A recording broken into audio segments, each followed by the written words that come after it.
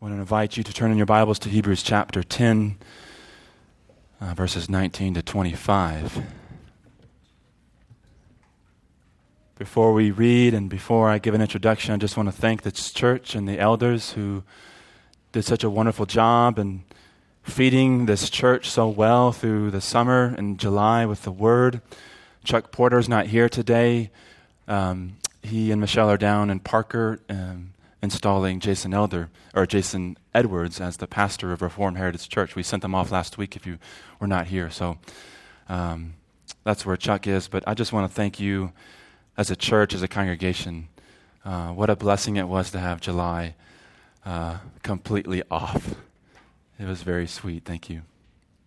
Well, the gospel, beloved, what God has done in Christ to save sinners has implications. The gospel, what God has done in Christ to save you, has duties. And I know as evangelicals, as Christians, we don't like the word duty. It sounds legalistic. But the gospel comes with the law. It casts you upon some duties this morning to do. So our outline this morning is 2 privileges and 3 duties. Couldn't help but sneak the gospel in there. So 2 privileges, 2 gospel privileges, and 3 duties. There are implications for doctrine, for the gospel. The privileges are a confidence to approach God, that's number 1. And second, a great priest over the church. We have a confidence to approach God, and number 2, a great priest over the church. We have 3 duties out of these 2 privileges. We need to draw near to God, we need to hold fast the confession, and we need to stir one another up. We need to draw near to God, we need to hold fast the confession, and we need to stir or wholly agitate one another up. All right? May the Lord grant His grace and mercy upon today's exposition. Would you stand today for Hebrews chapter 10, verses 19 to 25? Therefore, brothers, since we have confidence to enter the holy places by the blood of Jesus, by the new and living way that He opened for us through the curtain, that is, through His flesh, and since we have a great priest over the house of God, let us draw near with a true heart and full assurance of faith, with our hearts sprinkled clean from an evil conscience, and our bodies washed with pure water. Let us hold fast the confession of our hope without wavering, for He who promised is faithful. And let us consider how to stir one another up to love and good works, not neglecting to meet together, as is the habit of some, but encouraging one another, and all the more as you see the day drawing near. This is the word of the living God. Thanks be to God. You may have a seat.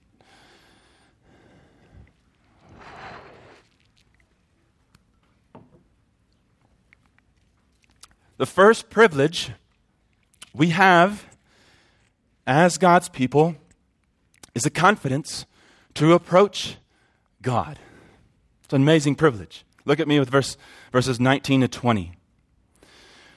Therefore, brothers and sisters, by the way, this is how the early church spoke of one another. They called each other family. This was the New Testament's actually favorite way to describe the church, as brothers and sisters. Okay? That's what we are. So you should do it. Therefore, brothers and sisters, since we have confidence to enter the holy places by the blood of Jesus. Now, stop there. Privilege number 1. We have confidence. That word confidence is one of the author's favorite words, actually, in this letter or this sermon. I like the word confidence. I don't like being weak. I like confident. Okay? He uses it at chapter 3, verse 6, chapter 4, verse 16, and chapter 10, in our chapter just a little later in verse 35, Draw your eyes there to 10:35. Therefore, do not throw away your confidence, which has a great reward. So your confidence is something you have. It is yours. We're not talking about the objective confidence we have in Christ. That's true, but we're talking about the subjective confidence we have by the Spirit of God, by faith, which has a great reward. Now, the word itself means boldness. Maybe some of your translations may in fact even have that word, since we have boldness to enter the holy places. Or in the book of Acts, it's used to describe freedom in speech. So we have a confidence, an unreserved freedom of speech. When you're talking with someone, this is how it comes off. You're not walking on eggshells, right? You're free. Freedom in speech. You're confident in what you're speaking about. One commentator says, confidence denotes joyful liberty. That's probably my favorite one. Confidence denotes joyful liberty, which means its counterpart would be reluctance and timidity. And we have confidence to approach God. And the text says, so we have this joyful liberty to enter the holy places. Now that's somewhat strange because in the Old Testament regulations for worship, the priests didn't have a whole lot of confidence entering the holy places. They pretty much just tried to stay alive. Okay? But this author says, no. Now you have confidence. You have a joyful liberty to enter the holy places. Not a room per se, but the throne room of God, to approach God with a joyful liberty. Now, how is this possible? God is a consuming fire. How do we have confidence to approach Him? Here's the next phrase. Look at it. By the blood of Jesus. That is the ground of our confidence. Our confidence in approaching God is not rooted in self,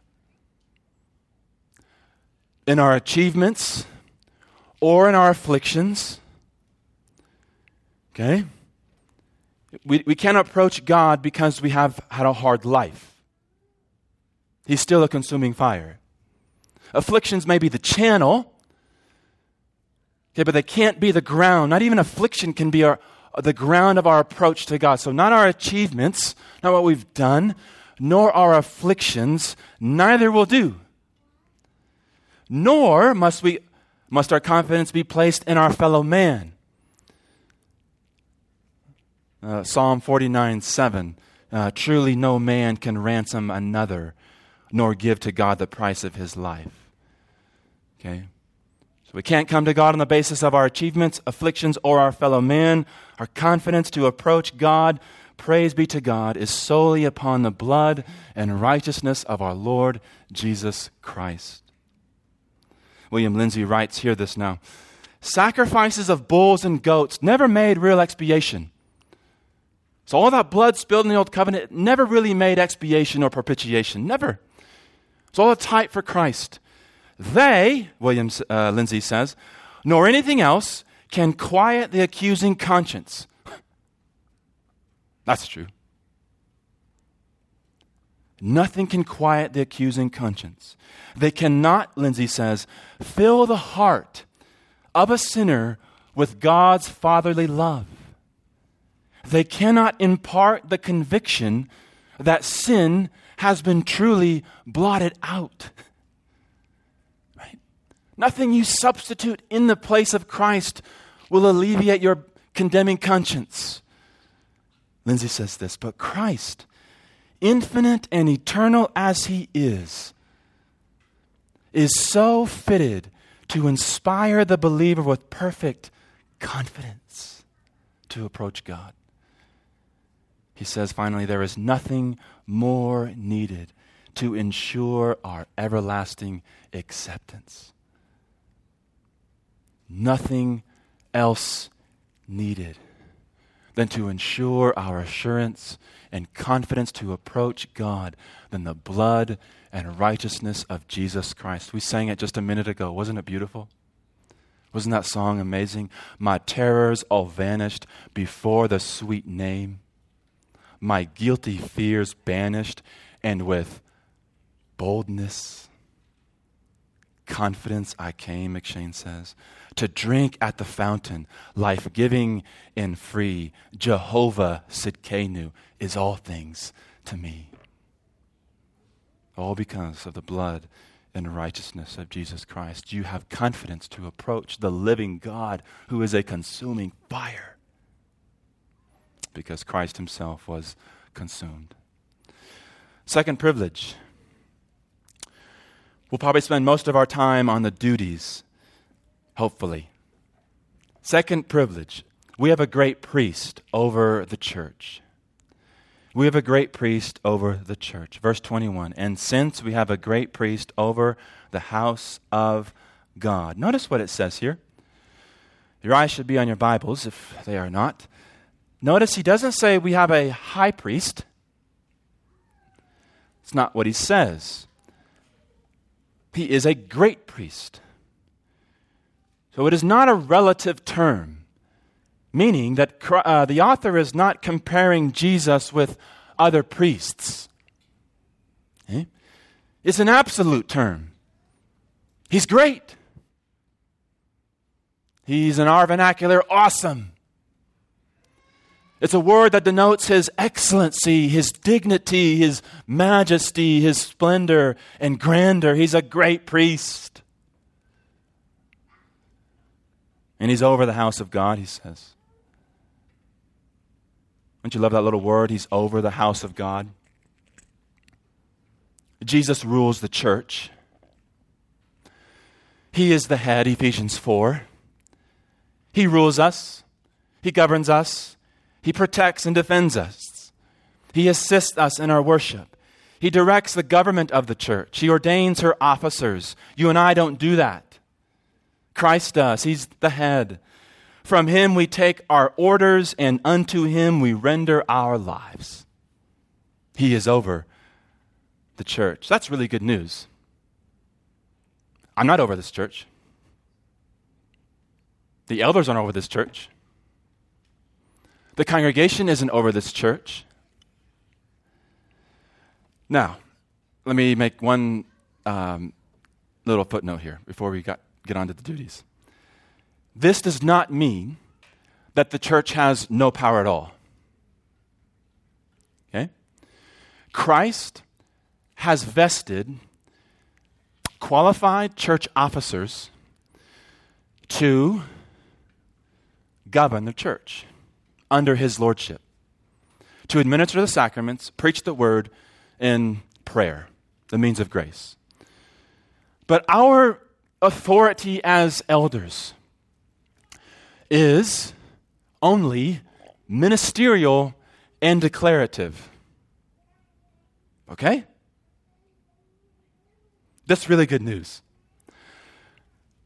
We have no authority as elders to tell you who you should vote for. Though some people want us to tell you who you should vote for. That is not our authority. Our authority is ministerial and declarative, meaning our jurisdiction of authority is in the realm of the government and teaching of the Scriptures. That's it. So, we don't bind conscience on who you should vote for. We don't bind conscience on how to raise your kids. And here's one. We don't tell you if you should wear a mask or not. That is not our authority. Okay? Our authority is ministerial and declarative. Jesus is over the church. Not this congregation, not me, and not the elders. We have a limited authority. Footnote is closed. All right? Those are the two privileges. 3 duties, okay? 3 duties. Number 1, we are to draw near. Verse 22.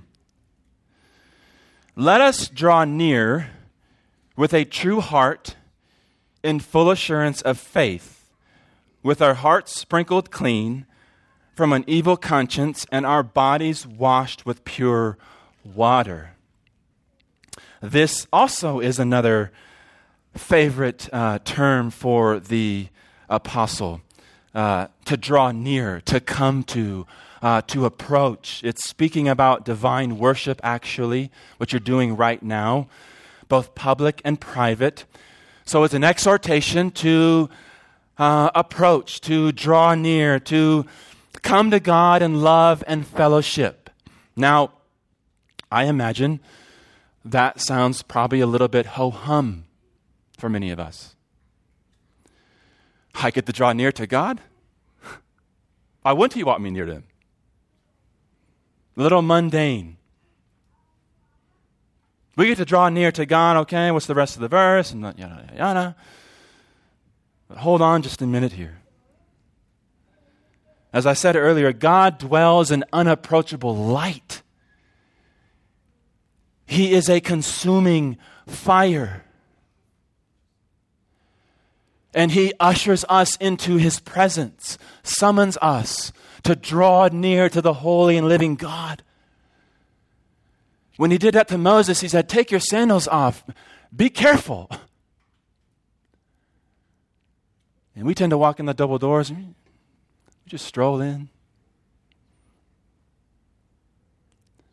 The fact that we get to draw near to the living God is absolutely stunning. We do something extremely daring every service.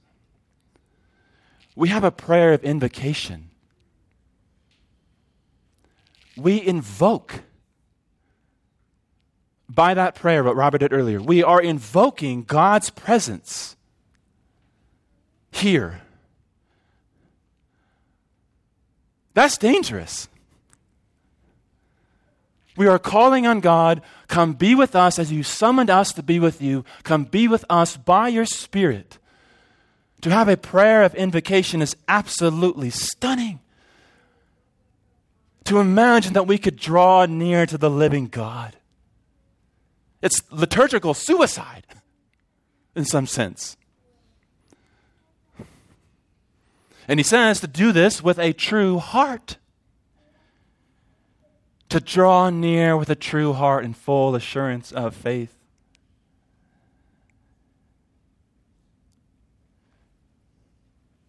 Come to God with an honest heart.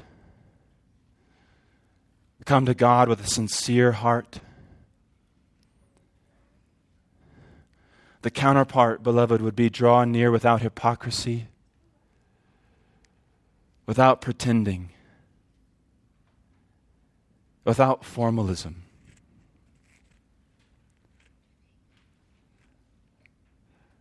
This was the section of the Scriptures where I was truly humbled the most, I think, during the study. Jesus had many conversations with people, and He extended grace to many wicked people. But what He hated most was hypocrites. Those who thought they could approach God because they knew it all. God loves a true heart full of sin, but He hates a false, presumptuous, hypocritical heart. If you are here today and your only claim to be here today is upon the blood and righteousness of Jesus Christ, knowing that your heart is full of sin and rebellion, and you're not what you want to be, though you're not what you were, but you're not what you want to be, but your heart is true, welcome. God delights in such worship. But if you are here today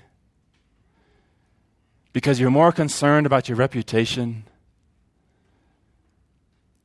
because you know it's the right thing to do, and when you leave here today, you have no intention to walking in a manner worthy of the gospel of Christ, God does not delight in that worship. We approach Him with a true heart, an honest one. Here is everything I am, Lord. Take it all. No pretense. Draw near to God with a true heart and full assurance of faith, never doubting, certain that Christ is enough, that His blood is sufficient to atone for our sin. So I appeal to you, beloved. Every week, draw near, and draw near with a heart, perhaps full of sin, but may it be true. May it be true. This is where you take your sin, right here. Second duty. Hold fast the confession, verse 23. Hold fast the confession, verse 23. Let us hold fast the confession of our hope without wavering, for He who promised is faithful. Hold fast, keep in possession, press forward. Hold fast the confession of your hope. The confession of your hope being all those things that revolve around God and Christ. Hold it fast, he says, in the midst of trials and allurements of the world. Press on, dear Christian. Endure with all you have. It is the one who endures to the what? To the end who will be saved. Not the one who raised a hand, not the one who wrote on a card. Though, you want to write on a card to tell you that you got saved, go be it. Fine with me. But the one who endures to the end will be saved. Press on, hold fast. This would have hit home for the church here in Rome or perhaps Judea where this letter was given. Its original audience. It was difficult being a Christian in the first century. Extremely difficult. There was a cost. Revelation 2, the church at Pergamum, we are told that Antipas was killed for his faith. He was a faithful witness. Perhaps some are reading this letter and they see the words in verse 23 and they say, hold fast the confession of our hope without wavering. And they're looking around the congregation and perhaps some of the people in the church these days are missing limbs. Scars from not compromising with Rome. Perhaps some in the congregation are missing because they've died, precisely because they did hold fast the confession, precisely because they pressed on and endured all their might. This would have hit home. Let us hold fast the confession.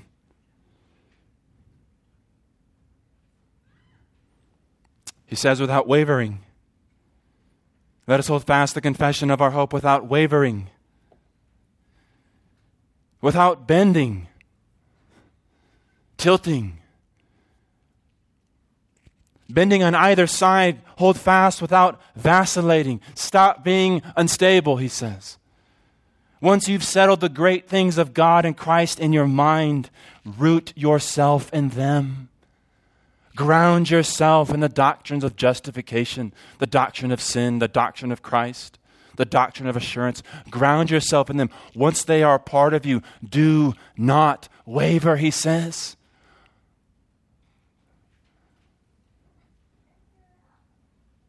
Colossians 2:7 says, ground yourself in these truths, beloved, and do not move.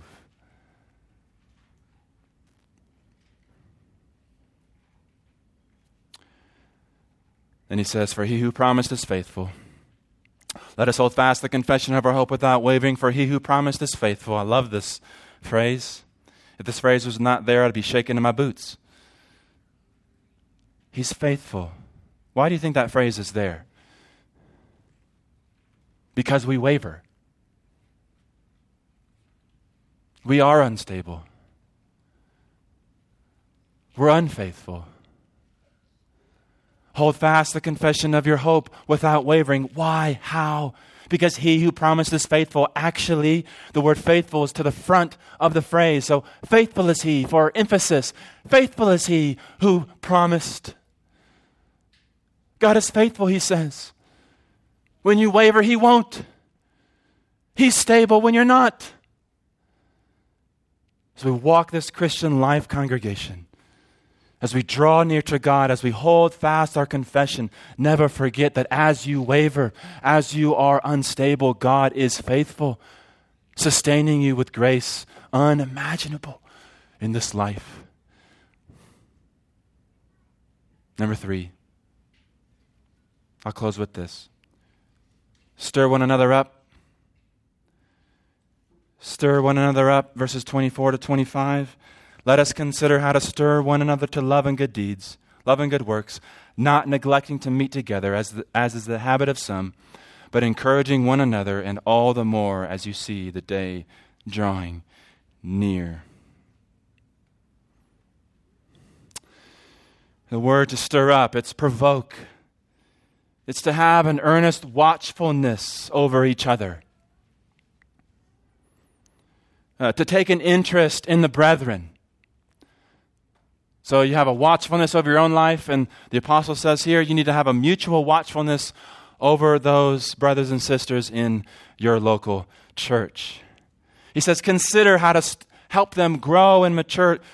Consider how to stir them up to love and good works. Think about it, he says.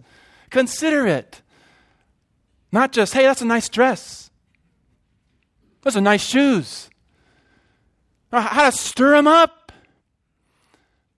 to love and good works, to take a spiritual interest in the life of your brothers and sisters. How is this done? Well, the participle tells us. Love participles, don't you? I take that as a no. What does it look like to stir one another up to love and good works, not neglecting to meet together, as is the habit of some? I thought about putting this as its own sermon, but I'll make my comments somewhat brief. Already in the early life of the church, there were some in the church who neglected the public and private gatherings of the church. They neglected to meet together, it says.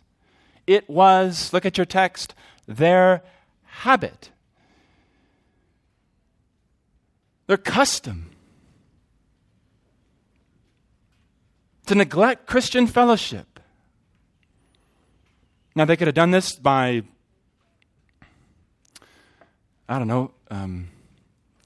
not so abrasive terms, but the word neglect means desertion. Peter O'Brien, therefore, says, quote, the failure of some to continue attending the gatherings of the church is not simply neglect, but wrongful abandonment. They were gone. I don't need the church. I'm mature. The church is for the immature. I quit church. That's a book, by the way. Quitting church. Its argument is the faithful don't need church. The apostle would not have written that book. Consider how to stir up one another to love and good works, not neglecting to meet together, as is the habit of some. And yet there are many today who willingly live their Christian lives outside the nurturing womb of a local church with little and no attention to the means of grace by which one grows. The means of grace displayed right here in this room is how Christians grow. If you neglect this gathering, you won't, I promise you, you will not grow. You will not. You grow by the means of grace God has given. The public gathering of the saints is how we grow. Now, there are private gatherings of the church that I think we ought to attend as well. And I am not here to guilt you into other ministries. This is not what this is about. But the Puritans had a word called conferencing is what they called it. It's actually the opposite of what we would do. Conferences in our context are like these big gatherings. Conferencing in the Puritan language was these smaller friendships where people would gather to provoke one another to love and good deeds. They were taking a spiritual interest in one another. It was Christian friendship, Christian fellowship. So I think the point here being is that we stir one another up to love and good works as we draw near, hold fast. We do this by one another, a corporate assembly. Sanctification is a corporate work, a corporate endeavor. Okay? Not neglecting to meet together, as is the habit of some. It's a call to prize church. Most of the time we see church, many in our day, maybe perhaps see church as just one ball in the midst of 20 in our life that we're just trying to juggle. I got kids' sports and dinner to make and laundry to do, and there's church right up there. I do not see that in the Word of God. Church is not one ball to juggle. It is the ball to have in your hand and to prize. The gathering of God's people is how we grow. Lastly, beloved, encouraging one another, the text says, and all the more as you see the day drawing near. Encouraging one another, and all the more as you see the day drawing near. It's a sobering motivation, this text is, to persevere. This is not an empty scare tactic. He's coming, better get ready. That's not what this is about. This is a sobering motivation. Encourage one another, and all the more as you see the day drawing near. The final day is approaching, beloved. The final day is coming. Every single one of us is careening towards the day of our death. And no one knows the hour nor the time of that day. You may think you have time to get things right with God and with others. But you may not have that time. The hourglass of your life is draining. The sands of time are sinking, as the hymn says, and the last grain of sand will fall. The day is drawing near.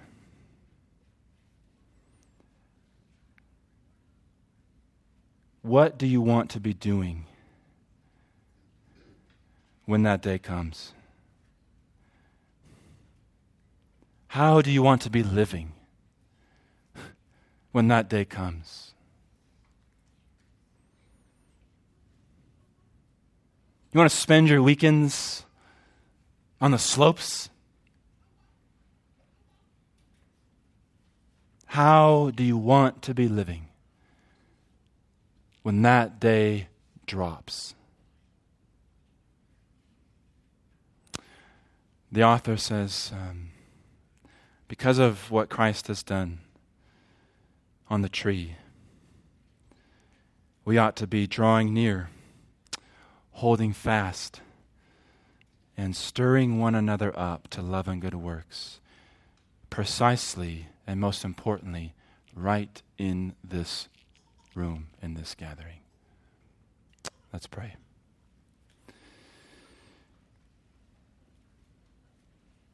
Lord, we thank you for the work of Christ on our behalf. We thank you that He does give us a confidence to approach His blood is sufficient for all that we need and all that we are. And from that union, now we live a life that brings glory and honor to you. Cause this church to be a people that are underwhelmed with ourselves and overwhelmed with you, and therefore draw near. Cause us to be a people that love and treasure Christ and partake in the ordinary means of grace to grow. Keep us from the world and keep us from the evil one. We thank you for this great feast of the Lord's Supper that reminds us just what Christ has done for us on that sacred tree. And we eat and we drink with joy in our souls, knowing that we ourselves don't need to climb up on the tree ourselves, but you've done it all, Lord. And so we eat and drink in fellowship with one another and with joy.